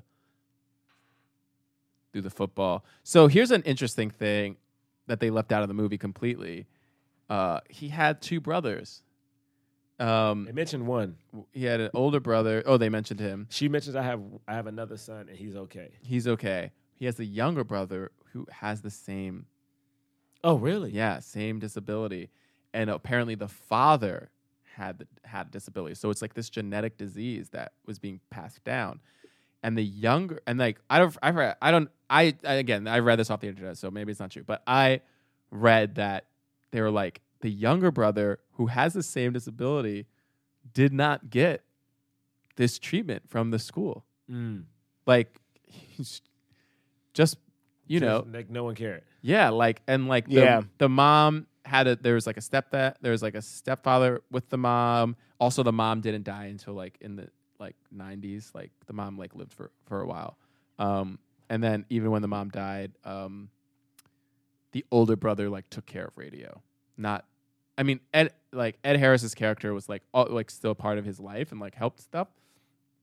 But they didn't show how like the family was taking care of this. Like the movie kind of like made it seem like Ed Harris was like the only like the mom was trying to, but she really couldn't because she was working so hard, and then she passed away. And then it was like Ed Harris was like the one who was like, and I'm sure this man did help. Obviously, he brought him into this school, and then the school took care of him in this community way. But like, I don't know. There's something interesting about ignoring the other family members. Well, to me, this movie, which is why it's hard for me to talk about it, because I don't have much to say because the movie isn't about Radio. Right. Like, it's just not. Like, Radio doesn't have any weight. We don't really know much about his family. The conversation we find out about his brother and everything about him is between Ed Harris and the mom. We don't get that much info about this dude, and it hurts the movie because when I think about it, this movie should not have killed Cuba Gooding. It shouldn't have. This shouldn't have killed his career, because I'm thinking about Ed Harris was in this movie. I can think of some of those other bombs. It was Anthony Hopkins in that movie. Like there's so many other people who have bombed. I think about bombed with him. Like Armie Hammer. Like, and this is no diss to him. He even talks about it. He's had a string of bad luck at the movies, and then he still got opportunities, and Bryce he acknowledges. Dallas Howard. Yeah, it's like they still get opportunities, and it's like he should have had more. Because my thing is, even in this movie, like James said, I don't really know how to judge his acting, but I do agree with James where he's like, I think he's doing a good job. I think and like you said, I think he's being genuine to how Radio really was. Mm-hmm. I just think how the movie is framing his performance is probably not the best. I think because it wasn't grounded, because he's played for laughs, where the writing should have been stronger. And I don't think that's on Cuba. I think Cuba probably was method for a year. You know what I mean? Like, I felt like he had little nuances that you could tell, like, anytime he got mad or when he was, like, kind of scared or something like that, he would stiffen up, but then, I don't know, he still was, like, looking down and around. But, he would do something different, which I think is a very professional actor job move. And it just sucks because this movie definitely broke him. Because I looked it up. A year or two after this, he did 5 or 6 years straight of just straight-to-DVD movies. Dude, so after this, oh my goodness. Like, and that's some of these movies came out, like they actually came out into theaters, but they made nothing. Like some of these movies made like hundreds of thousands of dollars only. Well, what was it? Like, he has one with Helen Mirren, and I'm like, exactly. So you have this one called Shadow Boxer he had this string of action films. First of all, no, wait. The movie he's in after this is an animated movie called Home on the Range. That movie cost $110 million to make. It made like $50 million. Home on the Range. I don't even know that one. It's an animated film with like a movie. I am actually kind of surprised how many utter complete box office failures Cuba Gooding Jr. has been a part of, it's somewhat impressive where you're just like, dude, I mean, he picks an animated movie and like all animated movies feel like the same. You know what I mean? Like you're just like, oh, it's animated film. Like they usually do well. He picks the one that is like, just a complete disaster. But this is the thing. This is the thing that I'm struggling. I've struggled with the most this whole time we've been reviewing him. Right? Is like, yes, we can look at Radio and say that like Radio was it. It was the last one, right? But like we've also talked about how he's turned down some bangers, some movies that ended up being bangers. He turned them down. And then we can also just talk about the movies that he ends up doing, and it's kind of like those movies just end up being like bad. So like, and if you look at it, he hasn't stopped working. He's been working steadily this whole time. Not as so like, is Cuba? Yeah, but but whose fault is it? Oh, for sure. I don't know whose fault it is. I mean, it's hard. I do think he has to take some blame just because of the movies that he turned down, that we know that he turned down, and you're like, dude, you shouldn't have turned that down. I'm sorry. And the fact that somebody gave him the advice, work with great directors, like that's what you do, and he didn't take it. Like he has to take some blame on that. But like, here's my thing. He goes, so Home on the Range like is an utter bomb, and like it's also a voiceover actor. That's why I'm like, Radio was really the last thing. Shadowboxer, Dirty, Endgame. These are all generic action films. I mean, Shadowboxer has Helen Mirren in it, but like Dirty, like nobody else is really in this movie. And Endgame, who knows? And Dirty made like nothing. Endgame isn't even in box office mojo. Then he plays like a smaller role in Norbit, you know, which is obviously a Bob. He has this strange movie called What Love Is, which I looked up. It made $18,000 in the movie theater. Wait, what made $18,000? Oh, What Love Is. Oh, meaning like it probably came out in like 4 theaters and still didn't do well. Yeah, I mean it's like him, Anne Heche, Matthew Lillard. Yeah. Then he's in Daddy Day Camp, which is like a sequel to Daddy Daycare. That didn't do well, and it's like a sequel that like nobody asked for. I remember him in American Gangster. I remember seeing, and it's so crazy because 2003, Radio is 2003, American Gangster 2007. It's only been 4 years, but I remember when I saw him in American Gangster, because I obviously didn't see any of these other films. I was like, I remember seeing him in American Gangster being like, oh my God, what happened to Cuba Gooding Jr.? That's when I said that, because I remember his role in that movie was so small. And the thing is, you had all these black actors in that movie. Idris Elba was in that movie. Obviously, Denzel was crushing it. You had Common. You had T.I. You know, exactly. And I remember being like, why did Cuba Gooding Jr. one? Why did he even take this role? And two, like, what happened? Like, and I remember, and like, he was pretty good in the movie. He plays this like dude who's like, he's like a bad. I don't know. He's one of kind of washed up. He's a drug dealer, but he's like, you know. Anyway, but I remember he was in that. So then, I mean, like, goodness, what do you have? You have The Land Before Time 8. Oh man, they still making definitely those? Straight to DVD. Hero Wanted, like no, that's The Land Before Time 13. Wow, is that real? Is that a third? Wait, are you serious? 13. Yes. Wait, is this not a bit? There's 13 of those movies? No, that's not a bit. That is Land Before Time 13. I'm sorry. He is right. It is The Land Before Time 13. Oh. Some movie called Hero Wanted. Some movie called Harold. Some movie called Lion Watch.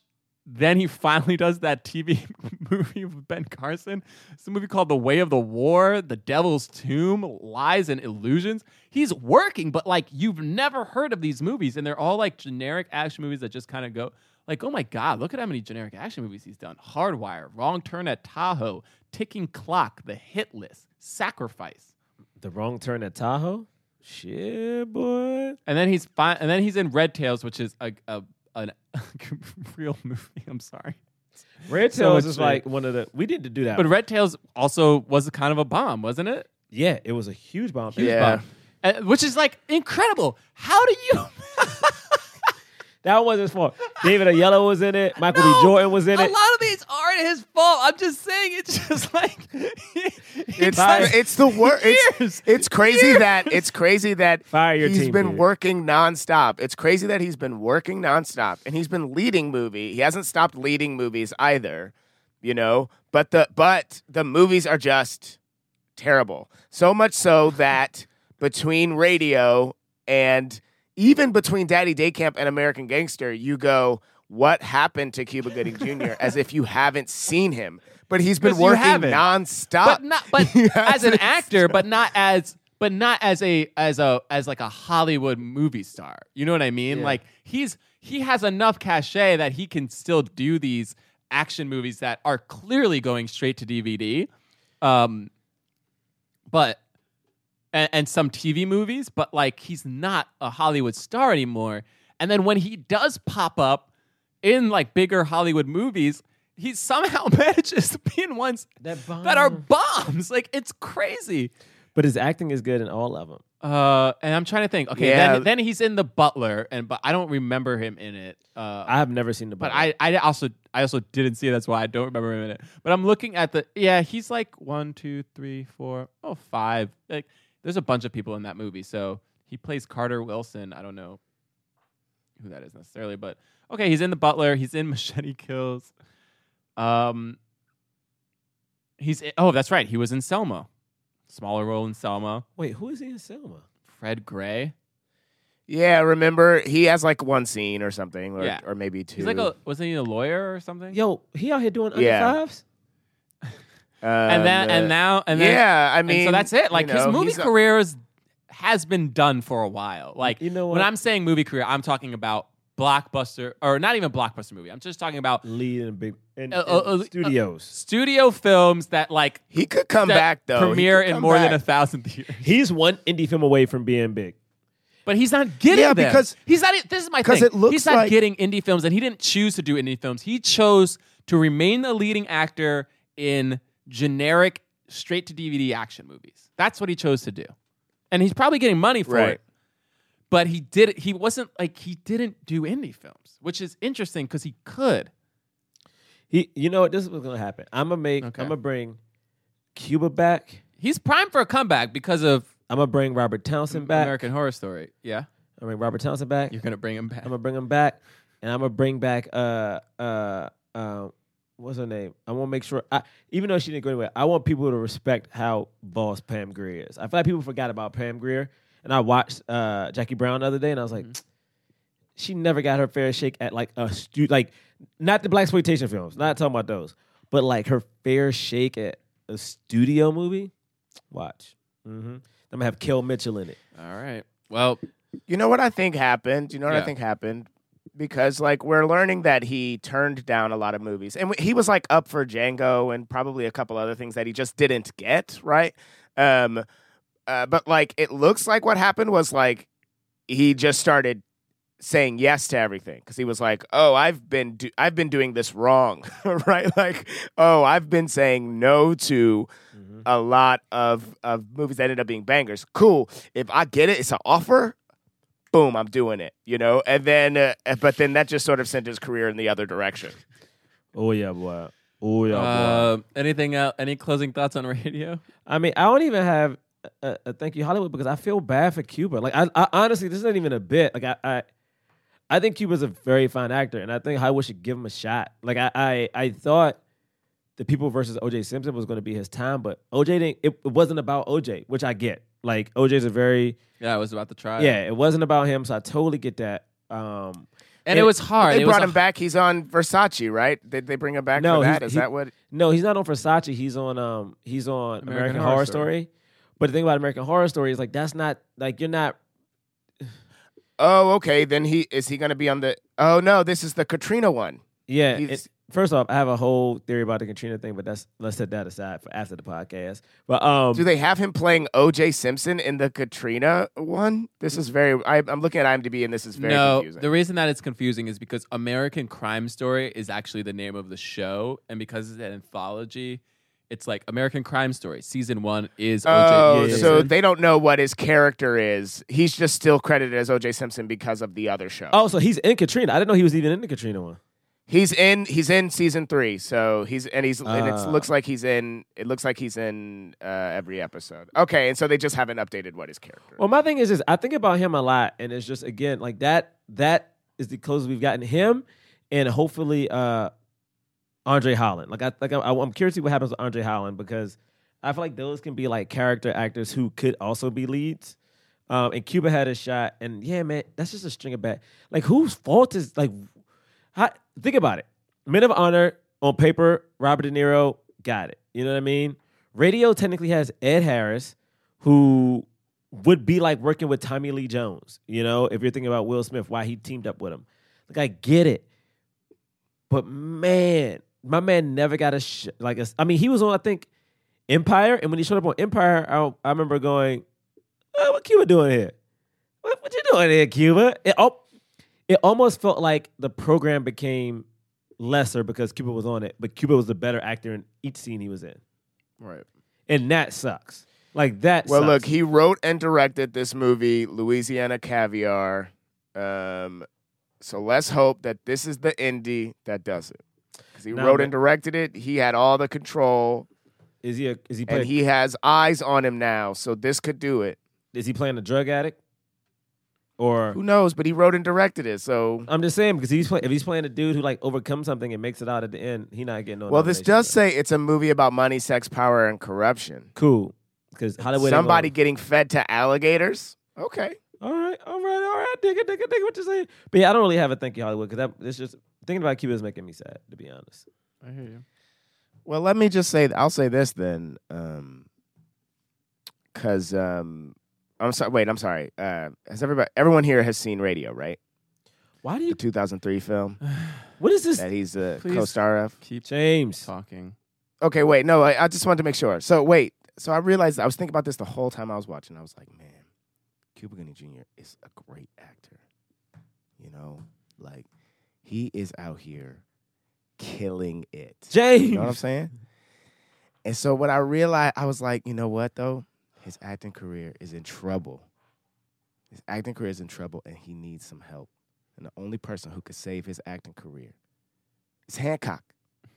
I realized. I'm not doing this. No, because I realized that Hancock came in and just superheroed his way into making Cuba Gooding Jr. the next big actor. Like. I really think it could happen, and is Hancock gonna get his movie together? And I think it needs to happen. What? Can Hancock get his sequel out? So that's what I'm saying. I'm saying maybe that's how it happens. You know, Cuba, plays like some kind of a villain. Opposite Hancock. You know what I'm talking about? Yeah. Y'all don't see it? Is this over? Yeah, please. Please be over. It's never over. Sergeant and Mrs. Smith, you are going to love this house. Is that a tub in the kitchen?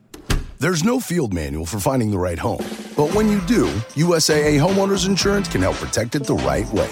Restrictions apply.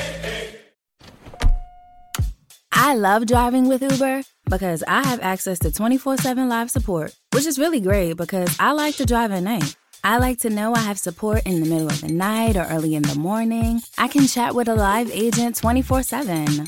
As a female driver, I get it. You need to feel protected. And Uber has our back for sure. Uber, earn like a boss. Sign up to earn today at uber.com/boss. So you open Google Chrome on your phone, you're hunting for a super rare first edition vinyl of a band you're obsessed with, when you're supposed to be working. But this site you tapped on seems pretty shady. And Daryl from IT just jumped up from his desk. Oh no, he's coming your way. It's a good thing built-in malware protection keeps you safe and sound. Not from Daryl, though. Sorry. There's no place like Chrome. Download Google Chrome on your phone. Okay, it's time for the cause. We rate and review films not based on how much we like them, but whether or not they help the cause of leading black actors in Hollywood. If we believe it fully helped the cause, we give it a black fist. If we believe it somewhat helped the cause, we give it a white palm. If we think it didn't really help the cause at all, we don't give the movie anything. Guys ready?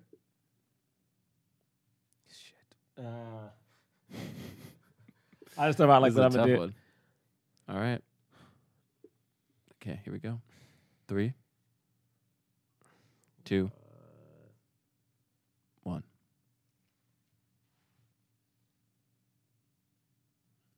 James. Keeping my eyes closed. What you give it, James? You start with me? Yeah, I my eyes are still closed. I don't want to see what y'all. I don't want to know what y'all did yet. Okay, I gave it a palm. All right. I gave it nothing.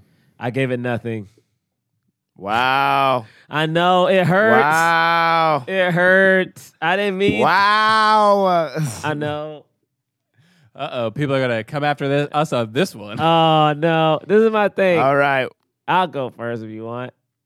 Yeah. I gave it a pump. I gave it nothing because we know the reception the movie got, but also we saw what it did.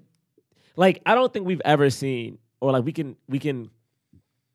I don't think we can pinpoint a lot of actors movie that did them in. You know what I mean? Like, we can sit here and say that this is the movie that probably broke the camel's back, right? Like, this is the one.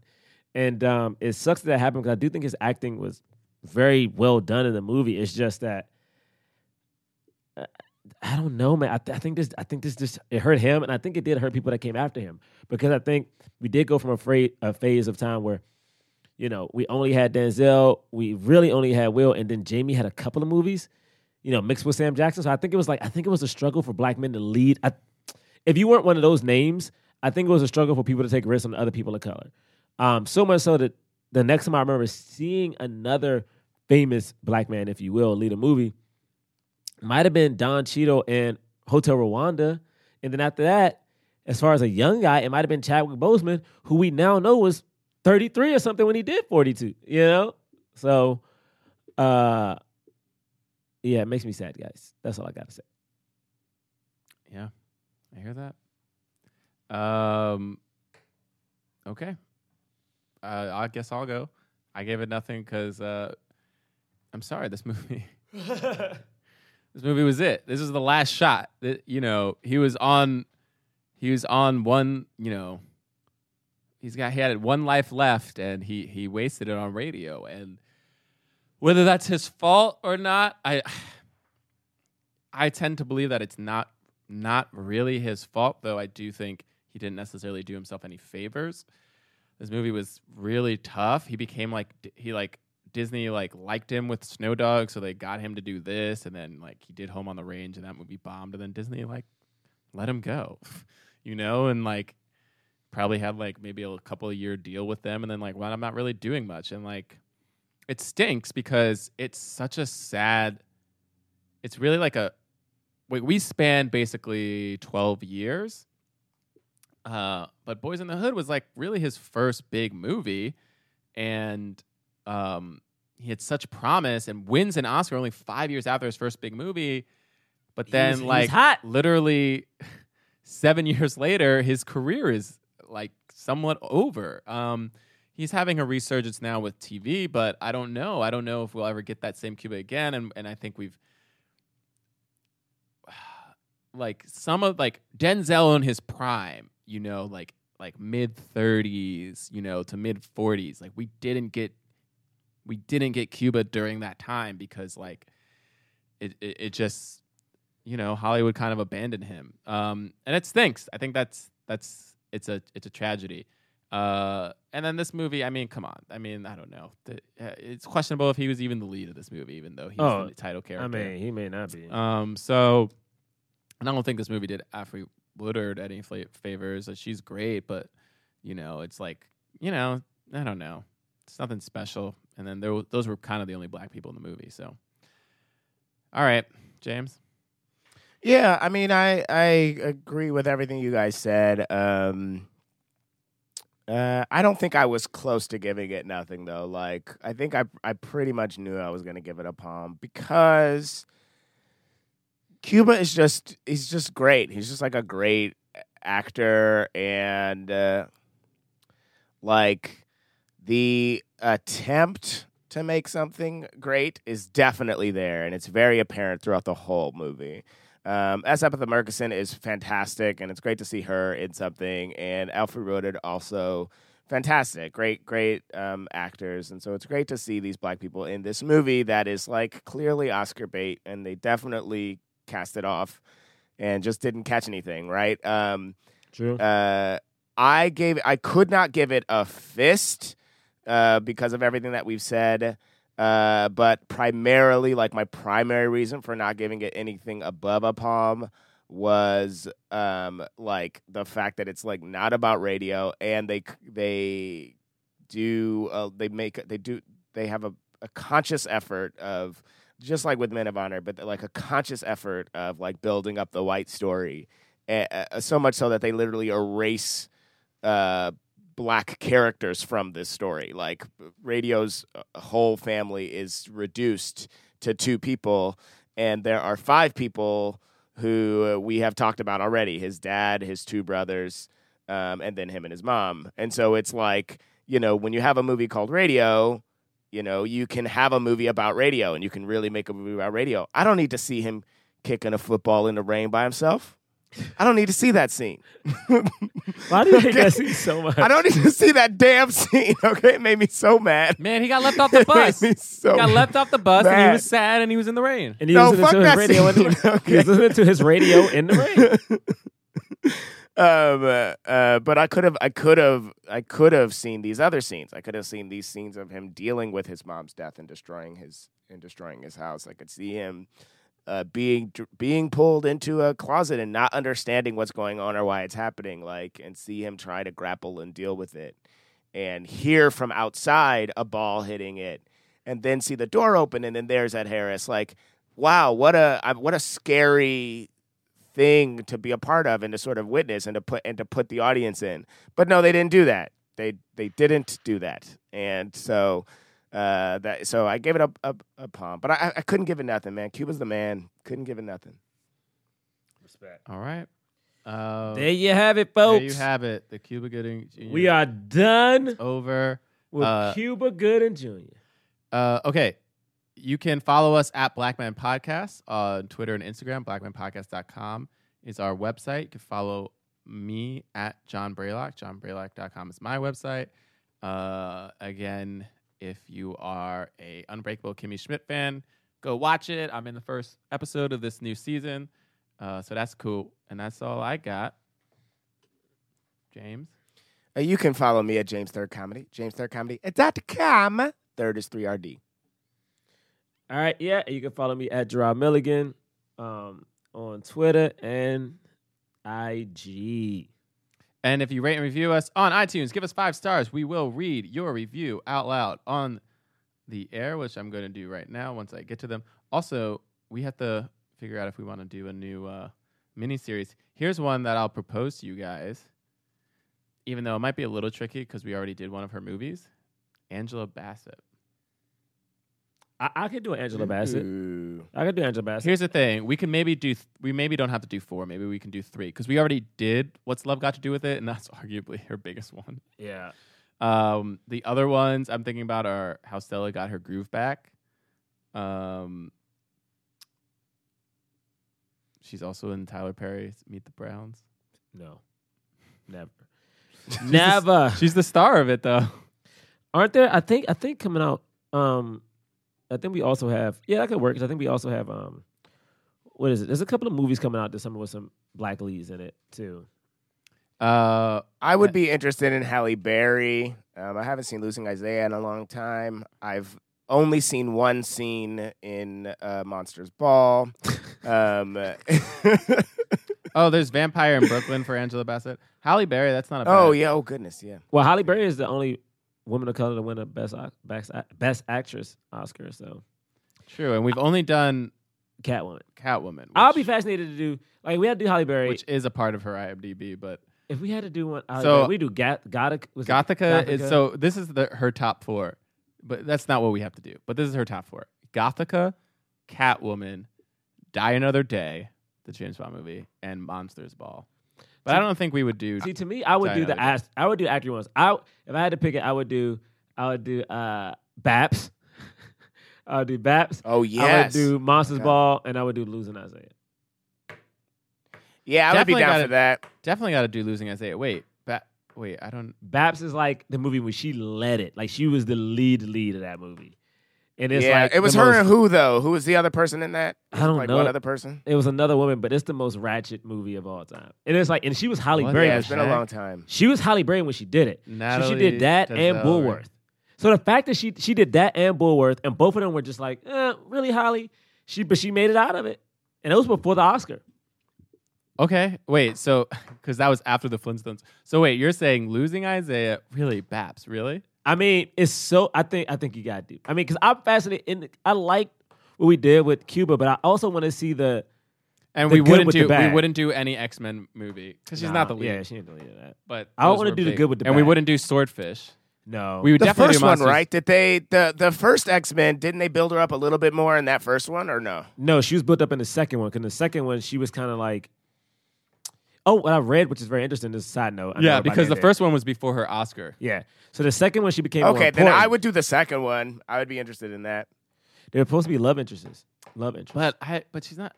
I don't know. I do kind of want to do Gothica. I mean, Gothica isn't bad. I don't hate that one. That's why she hates Robert Downey Jr. I mean, well, the thing is, do we do it older? Like, so, I mean, she's been in so many. That's why but Halle is a little harder because she's led so many movies, actually. Like, but I would want and movies that have budgets, like Perfect Stranger, Things We Lost in the Fire, and then like we should do the one that no one's ever seen, where she plays the person with split personalities. The Call. Y'all heard about and that then movie? Kidnap. Oh, she's done a lot. No, what? That's what I'm saying. She's done a lot. She's done a movie that was supposed to be an Oscar movie, but it never came out. I think it may be out now. And she plays a woman who is a black woman, but she has a split personality. And the Frankie and Alice? Yeah, and the split personality is a racist who hates black people. Right. I've never seen it, but I've heard so many stories about why it doesn't exist. That's why okay.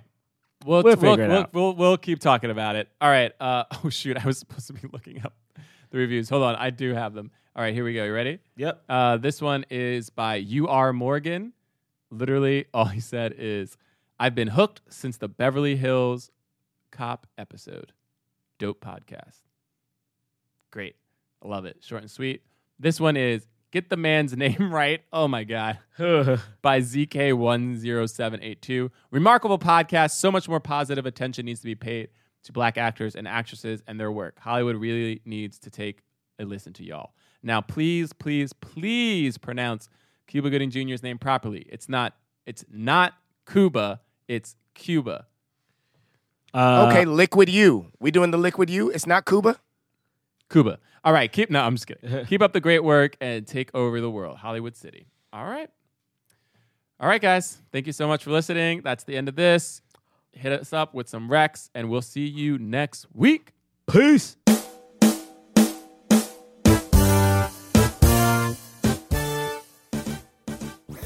That was a HeadGum podcast. What's up, Black Men Can't Jump comic book fans? James III here to talk to you about my comic series, Junior, available now on Kickstarter. The ghost with the most past due child support is back in 4 brand new issues of this semi-autobiographical supernatural comic series. It's got all sorts of spooky hijinks for fans of Beetlejuice, The Good Place, and The Mummy, stuff like that, and features award-winning artists from Marvel, DC, Dark Horse, and more. It's available on Kickstarter through June 9th. Go to rule3inc.com or follow me at Rule of 3 Inc. on IG for more details. Donate today!